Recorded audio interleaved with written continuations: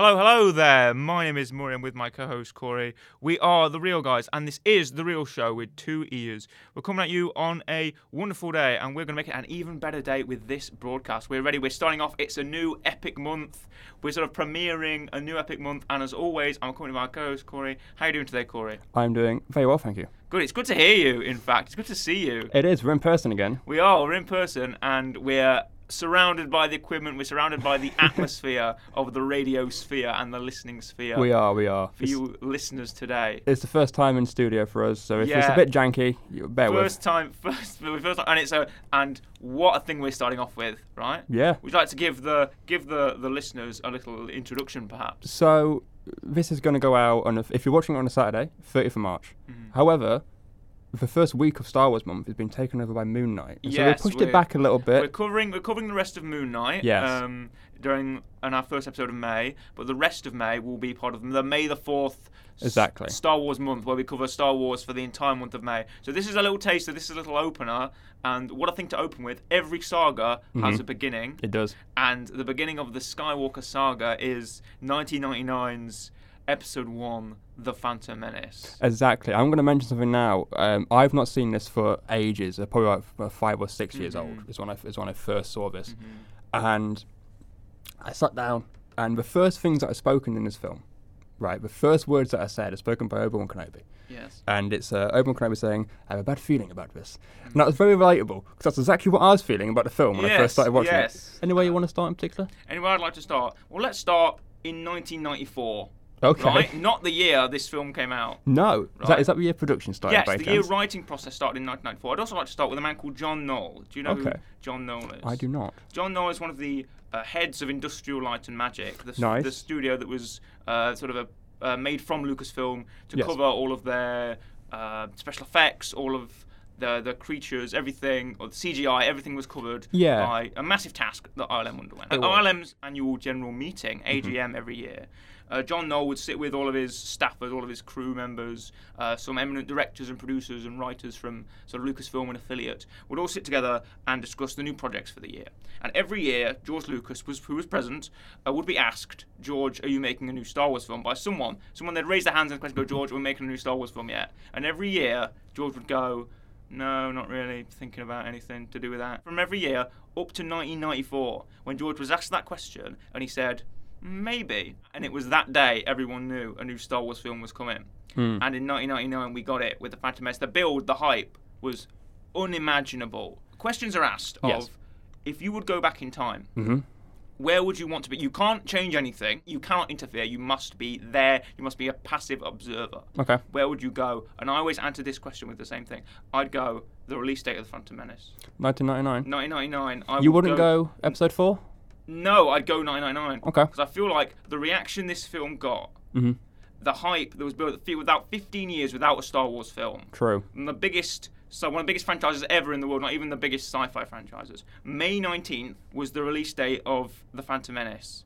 And I'd want to go. I'd want to be there May 19th, 1999, sit in that cinema, see that title card, feel the atmosphere of the fans with their toy lightsabers and their Jar Jar Binks costumes. Yeah. I'd want to be there. I'd want to feel the atmosphere. I'd want to feel the presence. I mean, I suppose it would be similar to when the new sequel came out. Yeah. Because that for us is because I don't know how many years that was between that and the last one, but it was, again, probably about a similar time. It was about 10 years, I think. Yeah, and it's like I remember that coming out. I know that. The big hype. The big hype, and this was even bigger. And this went off the Return of the Jedi. Yeah. To this, it was when we're taking it far behind the story. It's a prequel. It's before the events of the trilogy. No one knew. It was untapped. No one knew what we were going to get, and that was the spark. Now, you took some notes doing watching film, as did I. Yep. As the plot began, as we got that first crawl, boom, Star Wars, wow. Everyone's, Star Wars, Star Wars, Star Wars. Yep. You know, Starfield, right? Starfield text. There's something about a trade embargo. Yes, there is. You know, the Galactic Republic is engulfed in the grip of a trade disagreement. In fact, I have the crawl right here. Okay. Turmoil has engulfed the Galactic Republic. The taxation of trade routes to outlying star systems is in dispute, which, get your popcorn at the at the stand, right? Hoping to resolve the matter with a blockade of deadly battleships, the greedy Trade Federation has stopped all shipping to the small planet of Naboo. While the Congress of the Republic endlessly debates this alarming chain of events, the Supreme Chancellor has secretly dispatched 2 Jedi Knights, the guardians of peace and justice in the galaxy, to settle the conflict. Then we get introduced to Naboo, the Trade Federation, and all their big Lucrehulk-class battleships, like huge donuts in the sky, donuts in space. So can you walk us through your thoughts? So, like I said before, I haven't seen this film in years. It's probably been 15, maybe 14 years since I've seen it. And one of the things I remember is, for me anyway, Qui-Gon Jinn is one of the best Star Wars characters we've had. Granted, spoilers, he's only in this film. By the end of it, he's gone. I really like. It was good to see him again. I also have memories of this. In fact, I have more memories of Phantom Menace from the old PS1 game that I used to play all the time. I have more memories from that than I actually did the movie before I've seen it again. Really? Yeah. You know what? One of the first things that struck me is it looks good. Granted, this was like 22 years ago now. I was going to mention the amount of hours, the amount of years that this was your film years in the making. The amount of practical effects, the whole we're going to skip ahead here, but the pod race scene, that big arena, that's all practical. The majority was practical. It was just enhanced by CGI. Yeah. Also, some of the effects look better than things we see today. I think so, actually. One of them that comes to mind, if you listen to our last week's episode where we covered Doctor Who, you know how the Sea Devil jumps on a ship? Oh, yes. Very reminiscent of a Jedi jump, and this does it better. The Jedi jump does look good. It's a bit of blur on it. He's got the Force jump looks great. It does. I feel like the droids, the battle droids, look like they're actually there. Yes. Well, the battle droid, I don't know. I know they built like practical models for like scaling and stuff. They did. They built practical models for scaling because I watched a documentary on this in preparation for this episode. They built like an actual droid model just for scaling and so how it would look. But the CGI of them and how they're sort of jittery and they sort of move and they're sort of clickety clack walking and like when they're walking through the streets. And the droids in this are really good.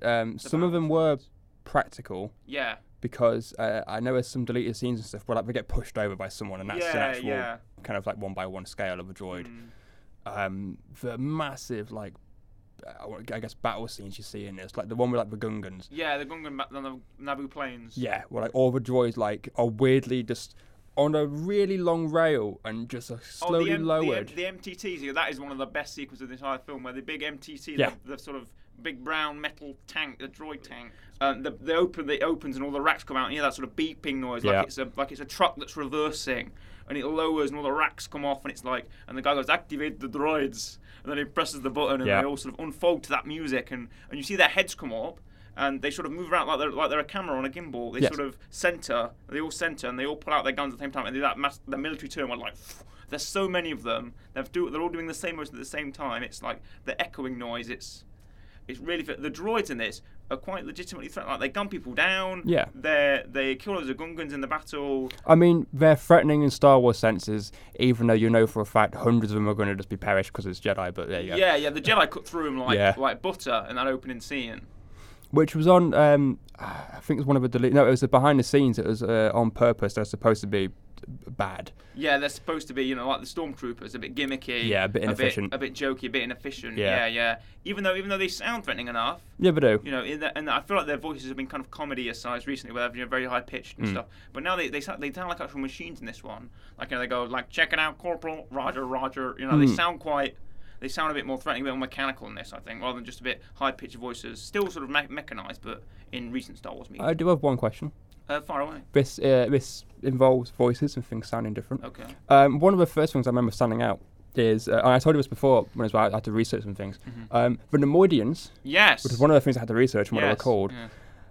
I found their accents to be sometimes a bit weird and not in a good way. Right. Well, let's talk about the Nemoidians because they serve as our antagonists, apart from the two ones we'll get onto in a minute. The Nemoidians, the Trade Federation, comprised of Newt Gunray, who is the viceroy of the Trade Federation. His assistant, Rune Harko, and there's another Nemoidian who's called Dauphine, I believe his name is. Okay. And he's sort of the captain of the ship they're on. Yep. And then there's Te Hao, who is the Nemoidian with the goggles and the mouthpiece. Yeah. Who's actually voiced by George Lucas's daughter. Oh, very nice. So if you didn't know that. Now these are all practical suits. Yes. These were all sort of mechanized suits, and I still have an issue with the mouths. I know. Yep. I know they got better. The technology got so better where they could actually motorize the movements of the mouth. Yeah. So it sounds like they're saying, these are practical actors wearing suits, right? But so much so that especially in this film, I think, with the Nemoidians, their mouth just kind of flaps open and shut like a Muppet. Yeah. And the words come out, but it doesn't look like they're saying them at all. No. Sometimes I thought they said a word and their mouth opened and like that's not how you say that. Yeah. That word, or their mouth will be open and they'll be saying nothing. Yeah, I mean, I did notice that. I was able to kind of go, okay, it's 1999 or whatever, fine. Yeah. It was just the accent, but the way they said something sometimes it was fine. They sound like, I mean, you mentioned Mouse and Muppety. Sometimes they speak Muppety. They're very much like all the time. Okay, yeah. One of the things I noted was the fact that anytime they said Droideka, which is exactly, it's Droideka. It's like great. Droideka. Well, no, there's a reason about this. You know how they pronounce the word Jedi? They say, have you ever encountered a Jedi Knight before, sir? Yes. You know, they say Jedi like it's two words. Yeah, Jedi, two syllables, right? yes. And that's because the Nemoidians are quite an old species to the galaxy. Right. And the Jedi, before the Old Republic, were actually called the Jedi. Right. Like G-E' yeah. D-A-I. You know? They were called the Jedi like it was two words. Right. So that's why the Nemoidians call them that. It's not their pronunciation. Okay. So there's a nice little note there. But still, yeah, the Nemoidians. Now these guys should have been the comedy of the episode. I thought these guys was incredibly funny. Yes. When not even meaning to be. No. Like the line I just said, where Rune Harko asks sort of Newt as they're walking through the bridge, he says, "Oh, have you ever dealt with these Jedi before?" And he goes, I don't know. He turns to the officer and he goes, "Close the doors, shut the doors. They're coming for us." I mean, yeah, they should have been. They were, I mean, to be fair, overall they were fine. I mean, one of the things I did make notes of, and it's one of the things I think Phantom Menace does really well, is in classic Star Wars fashion, there's, and you mentioned the pod racer scene does it as well, there's so many different alien species that exist, and so many different creatures. Like there's 8 pod racers who are all different species. The Jawas appear in it, Tusken Raiders are there. There's the announcer, which is a weird two-headed thing. Yeah. You've got when they go underwater, when we go for the Gungan, with a bongo. Yeah, what happens is, well, let's skip forward a bit in the story. They discover that they're preparing to invade Naboo. Yes. The plan was President Newt Gunray is informed by Darth Sidious. Yes. I noticed isn't actually listed in the credits. No. If you notice this, there's no Darth Sidious listed. They contact Lord Sidious, and Lord Sidious says, "Begin landing your troops." Yes. And he goes, "I will make it legal." And then they send down their big landing crafts, their droid landing crafts, which are also practical ships. Yes. And look amazing. That whole sequence. Anytime the droid army is on the move, it's amazing. The look of those practical models, they're sweeping by, and the big column of MTTs and tanks and troops heading into Theed is just fantastic. I really, really love seeing big armies in motion. That's great. So yeah, Darth Sidious informs them to get rid of the Jedi.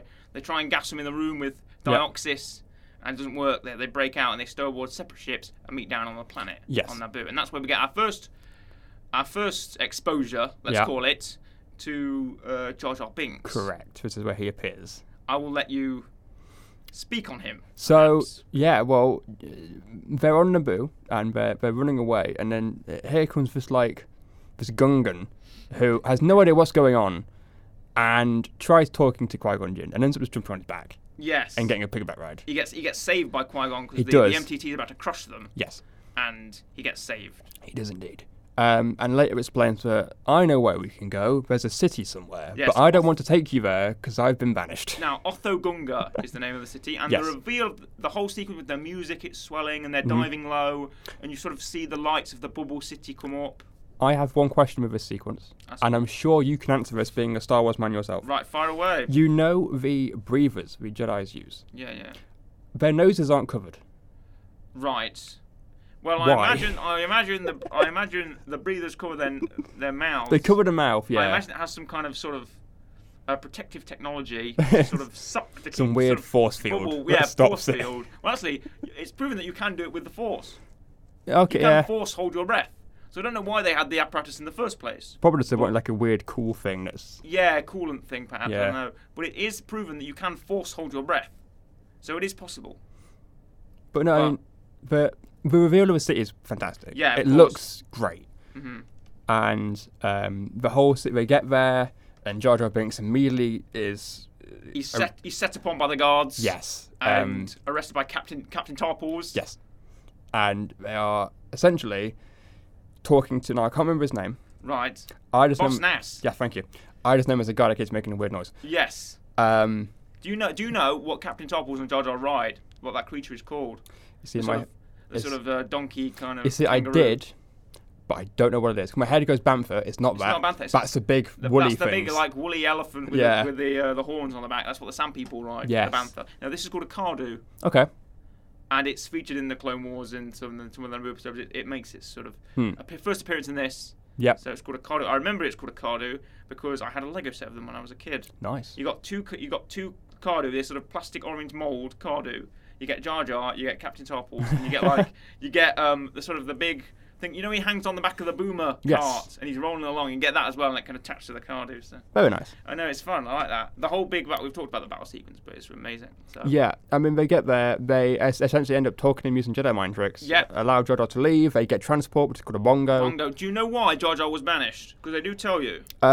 He said he's clumsy, but he says something else. Like blows something up or something, doesn't he? He says something else.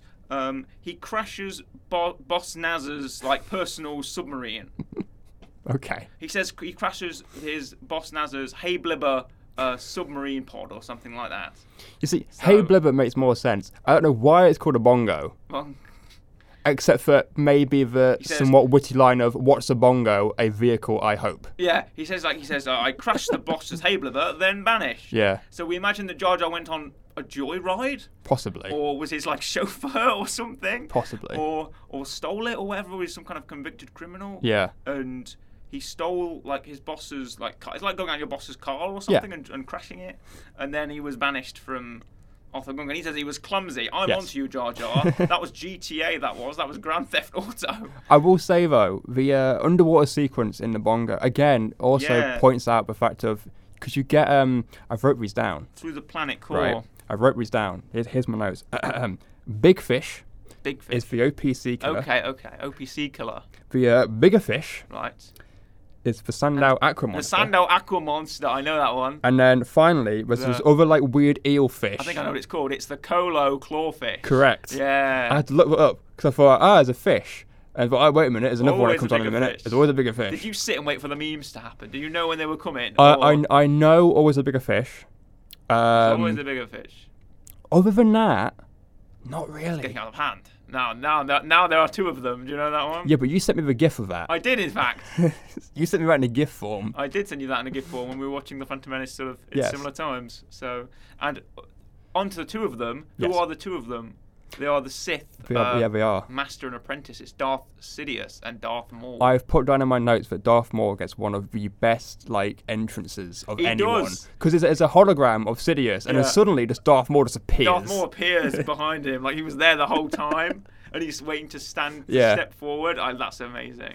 It's again, and I've got this in my notes. As much as Qui-Gon Jinn is one of my favorite Jedis out there, Darth Maul is one of my favorite Sith. Yeah, he's got 5 lines, 3 lines. And again, he's in one film. He's in one film. He's in the Clone Wars, but... Lines, yeah. But he first appears in this. Yes. And he's got that amazing devil head look, where it's black and red, so tattoos. Yeah. And he's got the horns. Initially, they were feathers.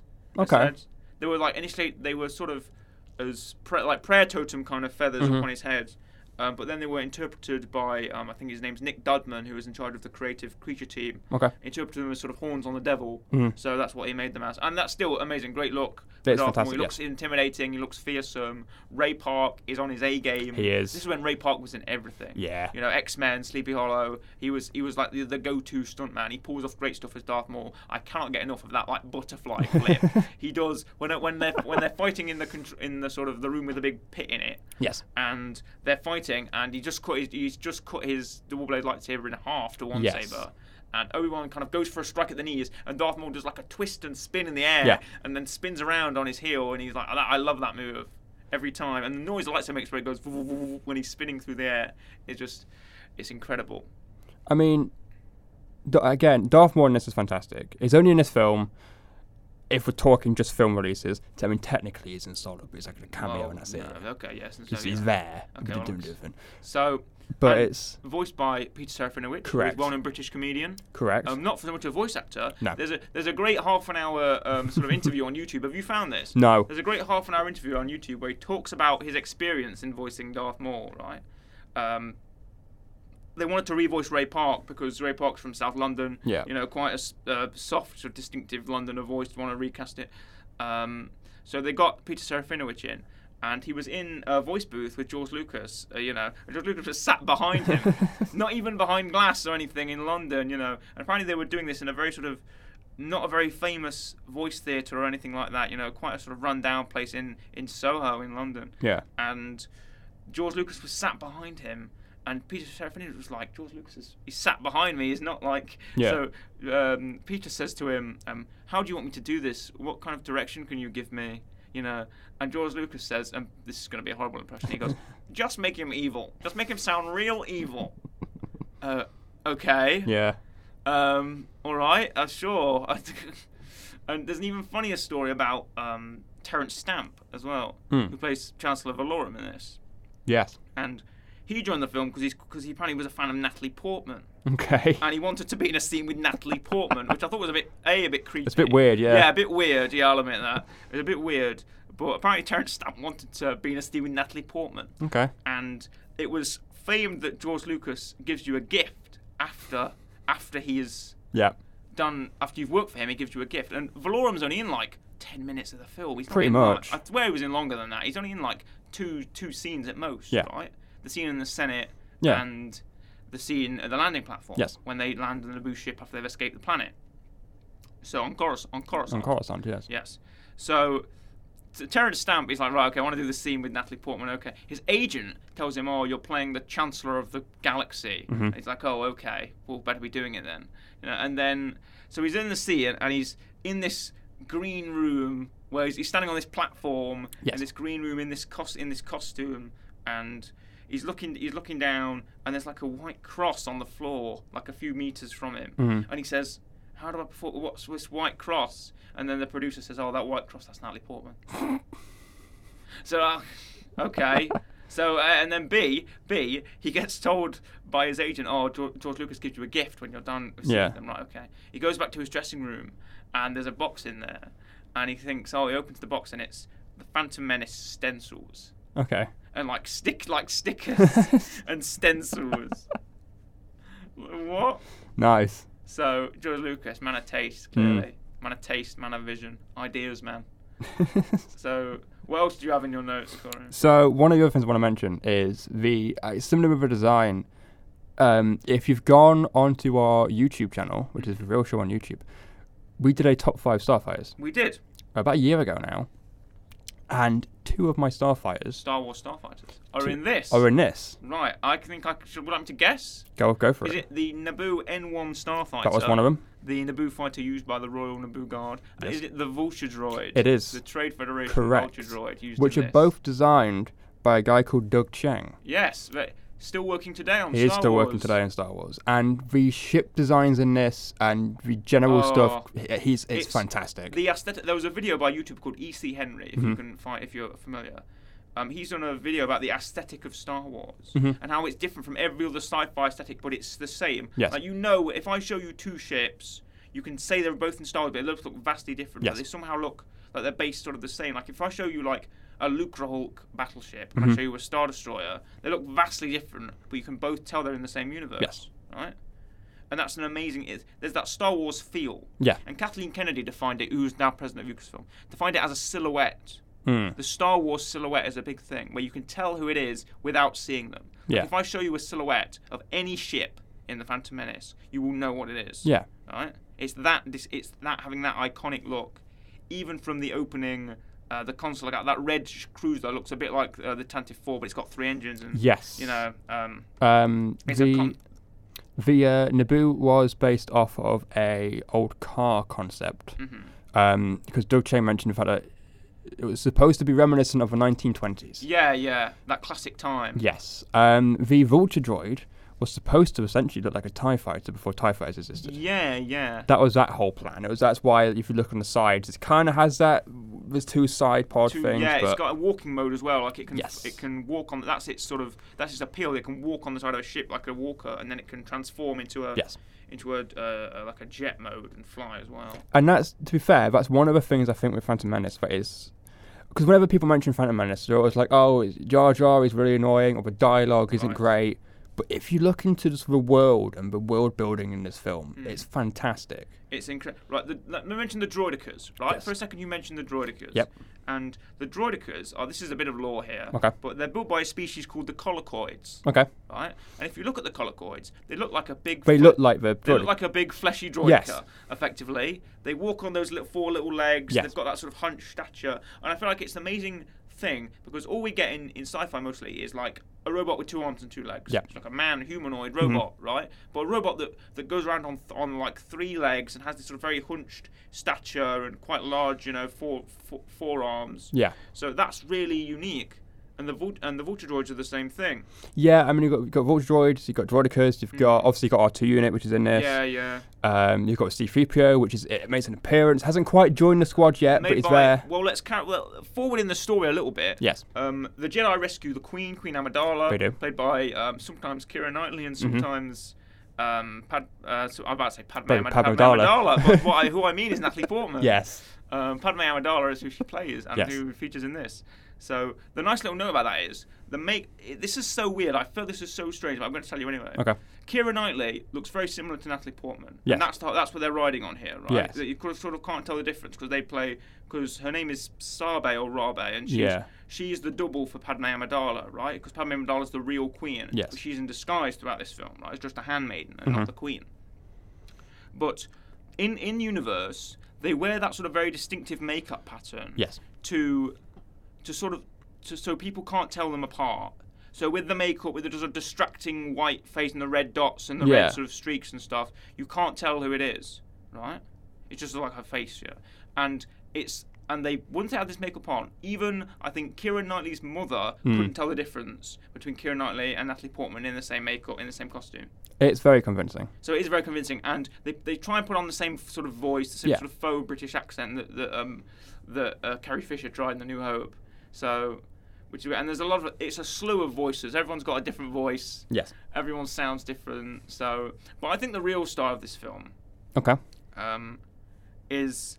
I was about to skip forward to Coruscant then. Ooh. I might hold on who I think the real star of this film is. Okay. Let's talk about Tatooine. Let's mention Tatooine. Because they escaped the Viceroy and his blockade of deadly battleships. They fly straight past. R2-D2 helps save them. He does. And they get there. They get to Tatooine. The hyperdrive has been damaged. Yes. So they have to land there. And a good point by Qui-Gon is that Tatooine is controlled by the Hutts. Yes. But the Hutts aren't looking for Queen Amidala, so they can land there safely. Yes, they have the advantage. And the Trade Federation isn't present on Tatooine, so it's in the Outer Rim. So they land there, and they look for parts, and they arrive at Watto's junkyard. They do. Now, Watto, very interesting character. He is. He is indeed. This big blue fly. He's a Toydarian, he says. Okay. He is mind tricks don't work on him. They do not. You may wonder why. I wondered this question. I've got it down in my notes. Oh, okay. I put, why are Toydarians inherently... Did you not know this? I had a suspicion of why. Okay. It's because Toydarians are a species that are inherently born because the mind trick will work on those of the weak-minded. So those of like the lazy... I mean, we've seen it earlier in the film. Yeah. Sort of lazy people who don't want to do their job. It's more of a suggestion technique. Yes. It's been suggested in the novels. It's less brainwashing and more suggestion. Yeah. Like if you want to get up and leave, and I say, you will get up and leave, but you kind of want to, you'll just do it. Because it's not really, I'm not brainwashing you. It's more like giving into your suggestion. Like if you're kind of working a really dead end job and you want to go to sleep, and someone goes, you will go to sleep, and it's knocked out. Yeah. It's like that, right? it's more of a power of heightened suggestion, not so much a brainwash. Okay. So that's why he says, Republic credits will do fine, because he knows that Watto's a gambler, Watto's a schemer. He'll think Republic credits are fine. So that's why he says, no, they won't. Yes. No, they won't. Because Toydarians as a species are born inherently with strong wills, because they live on quite a harsh planet. I think they were a servitude to another species beforehand, and they're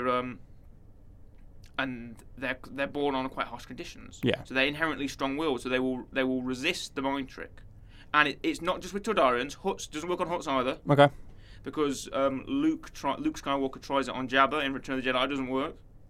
And Jabba he knows the effect of a Jedi mind trick, because he mind tricks Bib Fortuna.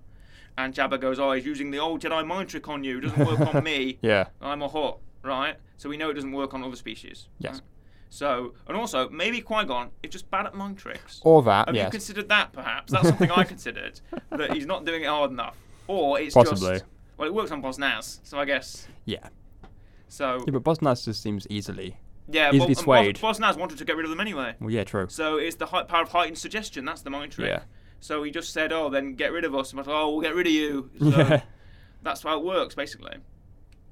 And that's also an explanation for A New Hope, where Obi-Wan says they're not the droids you're looking for, and that all the stormtroopers go along with it, because not only did it only affect that man, all the men around him, it basically made them want to slack off on their jobs. Yes. Because they were on Tatooine, they were working, long hours in the sun, and they're in the white armor, it's hot, so they just wanted to slack off. And basically, that's what the mind trick did, heightened their suggestion, so that's what they did. They didn't want to look for the droids. So, back on Tatooine. Yes. We run into Watto, and we run into little Anakin Skywalker. Correct. Yippee. Yeah, that gets said a couple of times. Thoughts on Anakin? Thoughts on a young Anakin played by Jake Lloyd? Also, poor Jake Lloyd. I'm very sorry for him. I was going to mention this. He got hell for this. He did. Film to the point where eventually on Twitter, what's his name? Guy who plays Luke Skywalker is Mark Hamill. Yes, had to defend him on Twitter. Yeah. So this poor lad. I think overall. I always thought him he's a kid. He's 8, 9 years old. Yeah, exactly. Kids are obsessed with stuff at 8, 9 years. I was obsessed with Star Wars when I was a kid. Yeah. I wouldn't shut up about it. And if you put me in a film, that's probably what I'd talk about too. Yeah. Anakin Skywalker is a kid who's never left Tatooine, ever. He's lived there all his life as a slave to Watto, a slave to the Hutts, right? And all he loves pod racing. He does. So he's just talking about pod racing all the time. That's because he likes it. Yeah.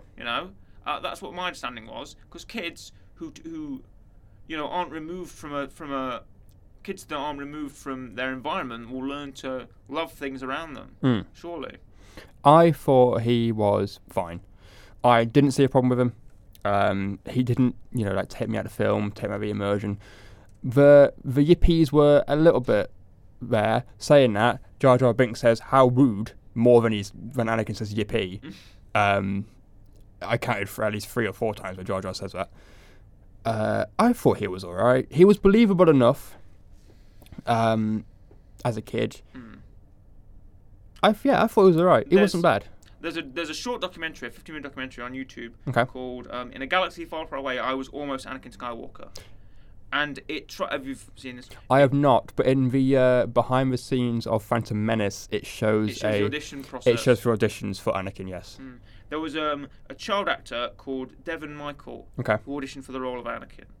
And I've seen this. It shows what he's doing now. He's just a guy. Oh, okay. He's just a regular dude with a regular job. It happens to some actors. And they just get out of it. Yeah. And he could have been Anakin Skywalker. Would his life have been ruined the way Jake Lloyd's life was ruined? Probably. Would that sort of exposure catapult you into... I reckon any kid playing Anakin probably would have got the same kind of... people say on the internet that Anakin should never have started out as a 10-year-old kid. He should have been like a 15-year-old, an 18-year-old, nearly growing up to an adult. He shouldn't have started out as a little kid. I don't mind it. I kind of like it because you see him when he's a bit younger, and then also it allows you to see the early stages of him and his mum. Yeah. Early C-3PO. That goodbye scene is so hot, even today. Yes. Of him leaving, because I can't imagine, Yeah, and then also you see all his other friends who are kind of a similar age. Yeah. There's even, I don't know, I can't remember if he's in the film or if it's just a deleted scene. You ever see a really young Greedo? That's the deleted scene. Yeah. I know because I watched it when I was looking at the deleted scenes for this film, and it was in there. Yeah. The Greedo scene. Anakin's tussling with Greedo in the street, fighting him, and Qui-Gon pulls him off and says, "Oh, leave him, Anakin. You know, he's not worth it." And Greedo's like, "Oh, he's saying McClunky, you know, in his Rodian language." And then Wold, who's another Rodian, who is in the film, he's played by Warwick Davis, says, "Oh, you should stop fighting people, Greedo. You'll get yourself shot. You know? You'll get yourself hit first, Greedo." You know what? Warwick Davis has been a plethora of people in the Star Wars films. He's a plethora of people in this film. Because he appears again at the pod race. Yeah. As himself. He's Watto's side. He's called Weasel. That character's called Weasel, who actually appears in Solo.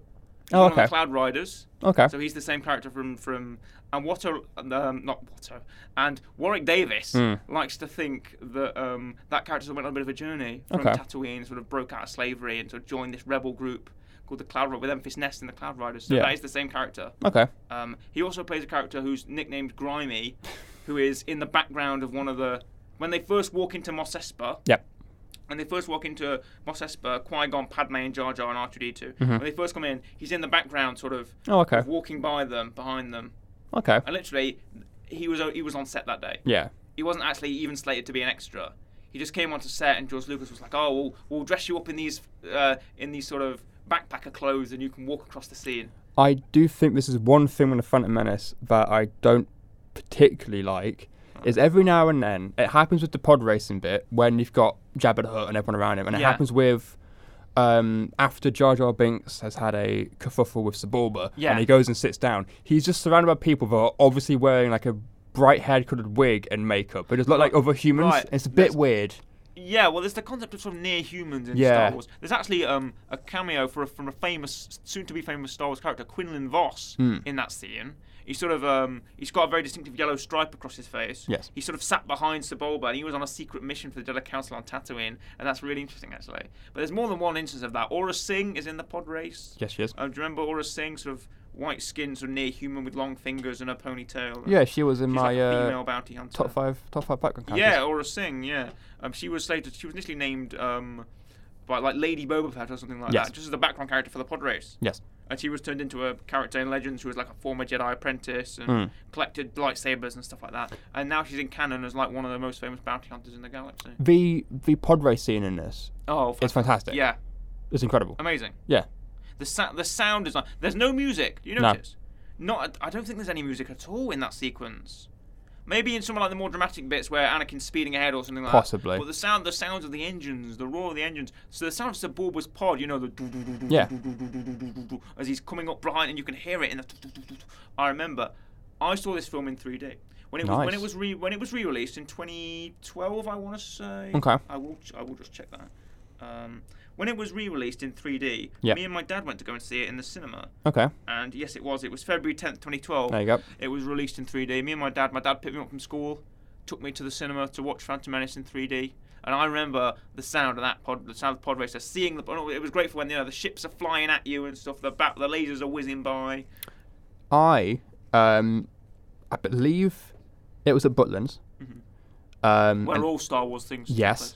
And it might have been other places as well. You know, right? You get them like really small simulation things, where it's like a little a video game. No. Like you sit in it, so it's like a really small pod with like 10 people in it, and it essentially you've got a big screen in front of you, and it tilts left, right, up, down. Yeah. They had that always, and it was a pod racer one. So it was essentially Anakin's pod racer. You know how like you eventually every now and then you get a camera which is like the two engines at the front. Yeah. It's essentially that for the whole time. It's a whole pod race. Shot of the pod race. Yes. Wow. It's the whole, cool. And you're just in Anakin's thing tilting all the time, and everyone gets eliminated, and it's great. Wow. It's like explosions and rock falls and stuff. I remember the Lego Star Wars level of the pod race. How hard it was because how fast you were going, and you'd bump into the walls and you'd bump into other pod racers. And I remember how hard that. You seen, there's a new Lego Star Wars game, the Skywalker Saga. There is. There's the pod racing level is basically the same. Yeah. Apparently. It's the complete saga, which is great. I mean, that's great to see. But yeah, I mean the pod racing scene in this is fantastic. But to be fair, there's a lot of parts in this that are like they're just great. We mentioned the whole battle with the Gungans is fantastic. Duel of the Fates is fantastic. Can we get on to who I believe the star of this film is? Go for it. They leave Tatooine, taking Anakin with them. They realise he's force sensitive through something called midi-chlorians, which is like I believe it's like a force conductor in the blood. Yeah. It's not so much a scientific basis for the force as it is like a force. Yeah, because Anakin has over 20,000 midi-chlorians, and I believe he might have been born by the midi-chlorians. Yes. Because Shmi has no husband. No husband, no father. There's no father. So they head back to Coruscant. They do. And then we meet the star of this film. Okay. The real star, who I believe is Ian McDiarmid as Senator Palpatine. So it's not Yaddle. No, it's not Yaddle. It's not Yarrell Poof. It's not Yaddle, as far as Yaddle. I thought, you know what? When we were thinking about making this episode, I was like, he's going to bring up Yaddle, isn't he? Yaddle. I'll bring up Yarrell Poof. Yeah. No, I think it's Ian McDiarmid as Senator Palpatine is absolutely amazing. The fact that he came back from Return of the Jedi, and they never said Palpatine's name in Return of the Jedi. They always just called him the Emperor. Yes. If you'd seen, I doubt you'd realise. Maybe that last scene where they sort of linger on him in the funeral, and you see his face lit up by the fire. Maybe you'd think then he was Sidious. I have one note on Palpatine, which may be his first name's Sheev. It may be a hot take. Okay, go on. It's not that. I was watching this, and sometimes when Palpatine was on the screen, I have it written down.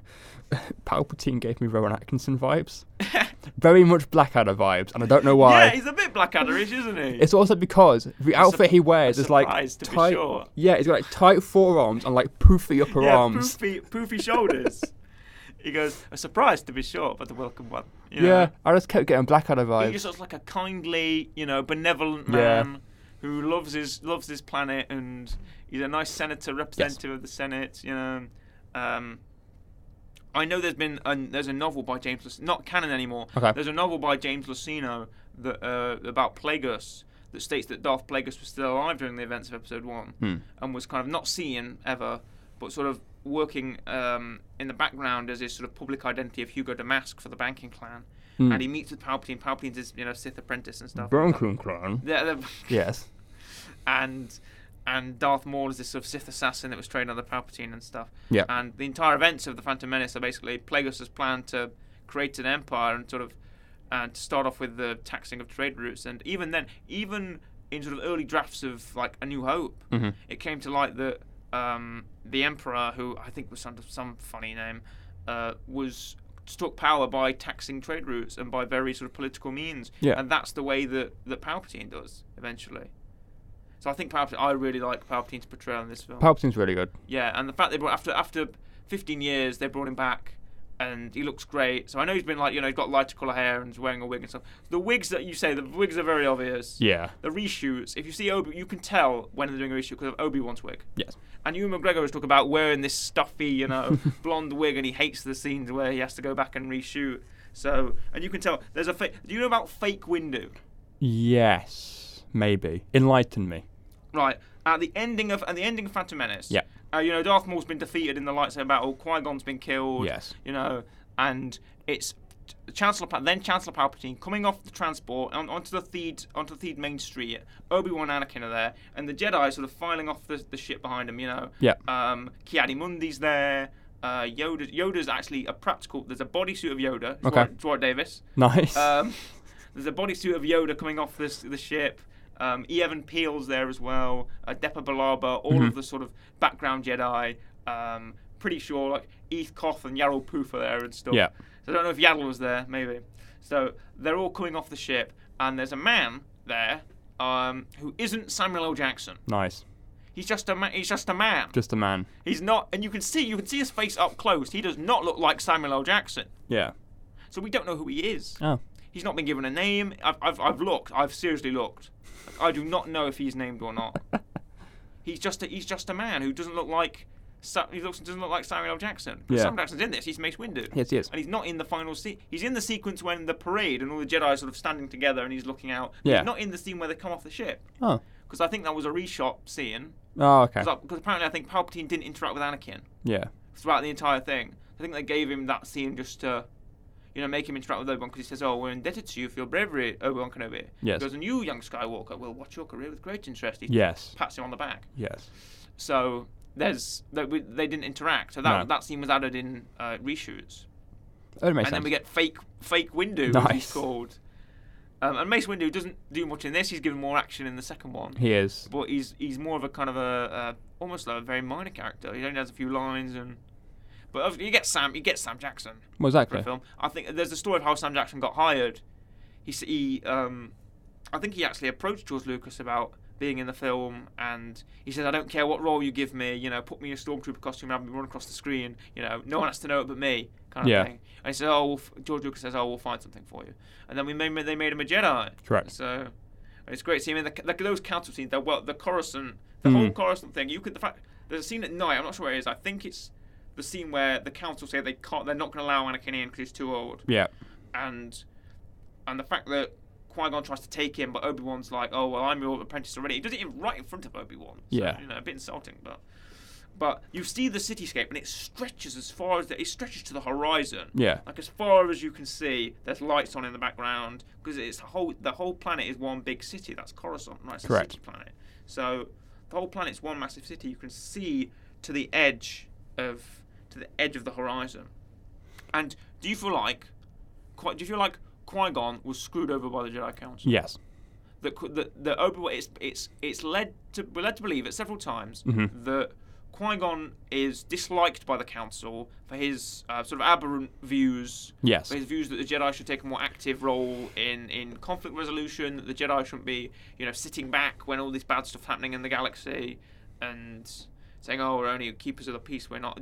He's quite radical. He's a radical thinker, Qui-Gon. Yeah, I mean, there's even that part with Obi-Wan's talking to Yoda, and he's like, Anakin will be my apprentice. And Yoda's like, Qui-Gon's like, whatever, Qui-Gon's anguish I see in you. Yeah. You do not need it or something. Yes, yeah. I think, and it's one of the things though, because like everyone says, Duel of the Fates, everyone's like, it's Darth Maul and it's Qui-Gon Jinn, and that's the whole thing. Yeah. But everyone's like, well, if Qui-Gon Jinn won, everyone's like, Anakin would have been trained by someone who would have had a different mindset and maybe wouldn't have then gone to the dark side. Yeah. Dave Filoni talks about this. There's a director's roundtable for The Mandalorian, and Dave Filoni goes on for like 10 minutes talking about the meaning of the Duel of the Fates. Yes. And I'll just mention this first. There's a line by Obi-Wan that says, if you just followed the Jedi Code, you'd be on the Council. Yes. So it says if Qui-Gon did the right thing, he'd be granted all the Jedi perks. But no, he continues to push for his own agenda, for want of a better word, and wants to make his own justice. So, and then Dave Filoni's point was, it's called the Duel of the Fates. Yes. Because it is the fate of Anakin. It's the fate of Anakin, yeah. It's the fate of Anakin. It's the fate of if Qui-Gon survives, yes, Anakin will have a father figure, yes, and someone to teach him and bring him up like the right way, and maybe not in accordance with the Jedi Council, but in a way that Anakin will need. He'll need a strong father figure. Correct. And Qui-Gon is that, but Qui-Gon dies in the battle. He does. So Obi-Wan has to do it, and Obi-Wan, who's even in the Phantom Menace, expressed dislike for Anakin. Yeah. He said he's comparing Anakin to Jar Jar when he first says he says, I feel I've essentially picked up another useless life form. Yes. He says he's not even discounting Anakin. At the landing pad, Obi-Wan says, we shouldn't be dragging around this boy or something like that. He says he's having doubts about it. Yes. And he only does it because Qui-Gon says. Yeah. He only trains Anakin because Qui-Gon says you must train the boy as his last wish before he dies. And even Yoda says he doesn't think it's a good idea. Well, Yoda says that, he may be the chosen one, but he sees like a dark future in his... Yeah. He senses much anger in him, yeah. And that's not good. He says that fear leads to anger. Yes. And anger leads to hate. Yes. And hate leads to suffering. Yeah. So, don't do any of those things. No. And then Yoda only sort of allows it because maybe he feels like he should have honoured Qui-Gon's wish, or he feels like he says... Well, I think it's because I see it as Yoda values Obi-Wan, and he knows that Obi-Wan's going to do it, so he kind of has to agree to it. And Obi-Wan's a good Jedi. He follows the code and such. Yeah. And Obi-Wan does his best. He tries to do his best under the circumstances. He does. But Obi-Wan tries to be too strict a Jedi. And I feel like people say that Anakin would have always followed Qui-Gon's path. Yes. Because Anakin was sort of influenced by Qui-Gon at an early age. Yeah, so he sort of followed more of Qui-Gon's... There's also a bit where it's like Qui-Gon's funeral, and Anakin's asking Obi-Wan, like, what's happened to me now? And then Obi-Wan's like, I am your master now. Yes, or something. I will be a Jedi. It's like Anakin, even then, you can kind of sense he's more on Qui-Gon. He's more comfortable with Qui-Gon than he is Obi-Wan Kenobi. He's been spent a whole film with him, pretty much. Yeah, of course. Yeah. So, and then from the very sort of... I like that we've gone on to the discussion of the Duel of the Fates. Mm-hmm. It's a great sequence. really the lightsaber combat, speedy lightsaber combat. Yes. Like a deadly game of chess, right? Any false move means and that's death. it. Yeah. You got to cover it, and it's built with a combination of like kendo styles, martial arts, fencing. The stunt coordinator, a chap called Nick Gillard, worked for a long time on perfecting on the spinning, on the movement, so they can only block there, they can only cut there. Like the moves have to flow and have to feel good, and you watch it and it's like a masterclass. Yeah. I always say Phantom Menace is like the peak. It's the Jedi in their prime. It's the peak, and of course they got the silky skills. Yeah. If they cut around Darth Maul's 2 at once, it's because Ray Park initially the hilt was sort of smaller. But Ray Park said it'd better if you sort of doubled the hilt so he could hold it like a sort of bow staff and work it like that, which looks amazing. So I felt, and the choreography it's fantastic. Wow, it's chef's kiss, really. So, and bring on to sort of that sort of behind the scenes element. My weekly rec for this week. Yeah. It's we mentioned it many times. Okay. It is a Lucasfilm produced hour-long documentary on the Phantom Menace. Okay. But before I go more into it, do you have a real rating for Phantom Menace? I have it. Okay, well, so do I. I have it written down in my notes. Okay. Possibly higher than most people would give it. Right. Well, maybe mine's higher as well. Okay. You go first. You go first. I'm giving it a 7.5. What? Mine is slightly higher. I was tempted to go for an 8. Is that what yours is? Mine was originally bridging around a 9. Oh. But I know that's a controversial big. take. That is a big take. But I feel like I'm going to go easy and I'm going to give it 8.5. This definitely does not get the hate it deserves. No, not by a long shot. It's really good. This was many people's first Star Wars film. Yeah. This was many people's first, and I know people, at the time have sort of burnt out on the prequels and stuff like that, and I feel like the hate has gotten less and less the more and more they've been around. The sequels have definitely helped that, because now everyone hates them. Yeah, and the prequels have kind of got more love and more appreciation now. Yeah. So my weekly rec. Yeah. After those, my final rating is going to be an 8.5. Okay. So 2 points ahead of yours. 1 point ahead of mine. 1 point ahead of yours. The weekly rec for this week is The Beginning, Making Star Wars Episode 1, The Phantom Menace. The full version's up on YouTube. It's free from the Star Wars official YouTube channel. It's about an hour long, goes into everything from the creatures to the story to the costumes to the visual effects to the stunt coordination to script reading, shooting, everything from the Tunisia shoot to visual effects supervision, editing, animation, rough cut review, the effects review, everything, music, John Williams, George Lucas, from meeting Steven Spielberg, who actually would have directed this film, but I think he had some kind of complication, had to step out, and then George Lucas moved in to direct it himself. Everything from just early video tests of Jar Jar Binks, the practical model of the suit they made before he went full CGI, and everything from Doug Chang features as design director. Yep. There's the casting director Robert Garland as well. It's just full of amazing information, and it's really it's a great insight. It opens with John Knoll, who I started this episode with. Nice. As visual effects supervisor for ILM. So I feel like that's a perfect place to end. Makes sense. So thank you very much for listening. We hope you enjoyed this, and we hope you'll come back next week and listen to us some more. We've got some great content coming up in Star Wars for our month of May, so we hope you have a good time. But for now, it's goodbye from me, goodbye, and a goodbye from Corey. Goodbye.